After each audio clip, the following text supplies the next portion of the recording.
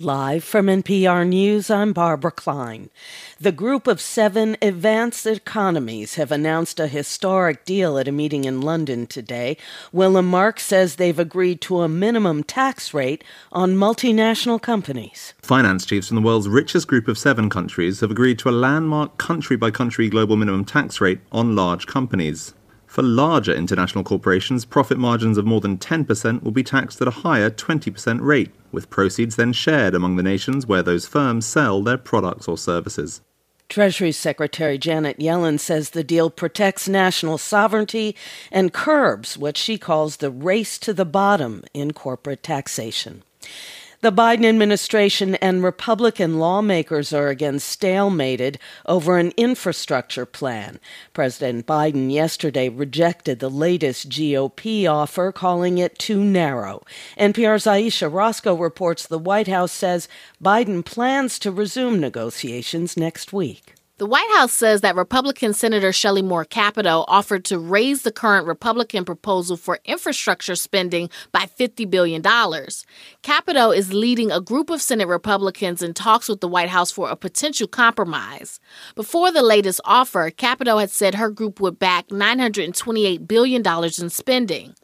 But only a small portion of that money would be new spending.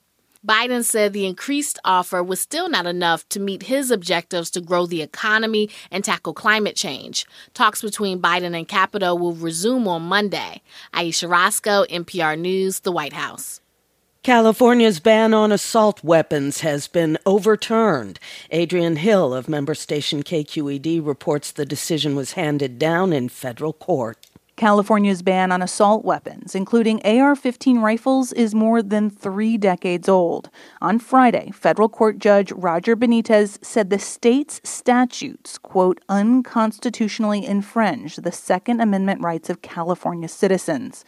He called the laws a failed experiment. California Governor Gavin Newsom issued a statement in response to the ruling, calling it a direct threat to public safety and promising to continue to push for stricter gun laws. The judge issued a temporary stay of his ruling, which could allow time for the California Attorney General to appeal. For NPR News, I'm Adrienne Hill.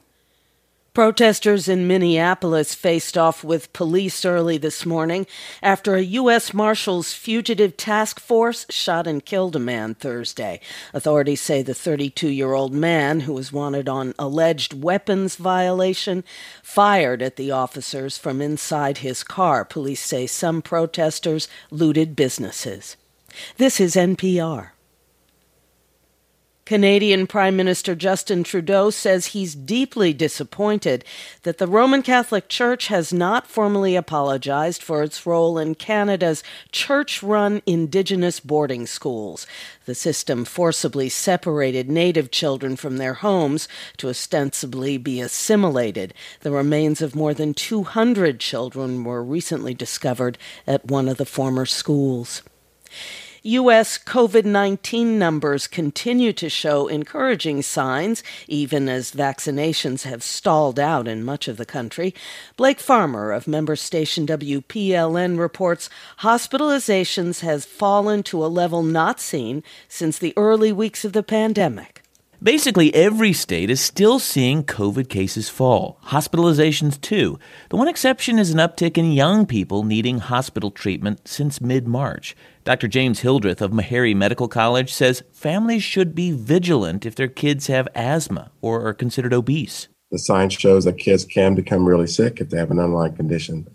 We should still be circumspect about COVID-19 relative to children.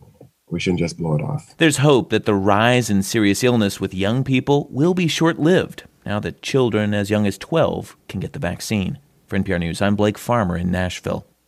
A second cargo ship is now docked at the International Space Station. It arrived this morning. SpaceX's updated Dragon spacecraft is delivering solar arrays and other supplies. I'm Barbara Klein, NPR News.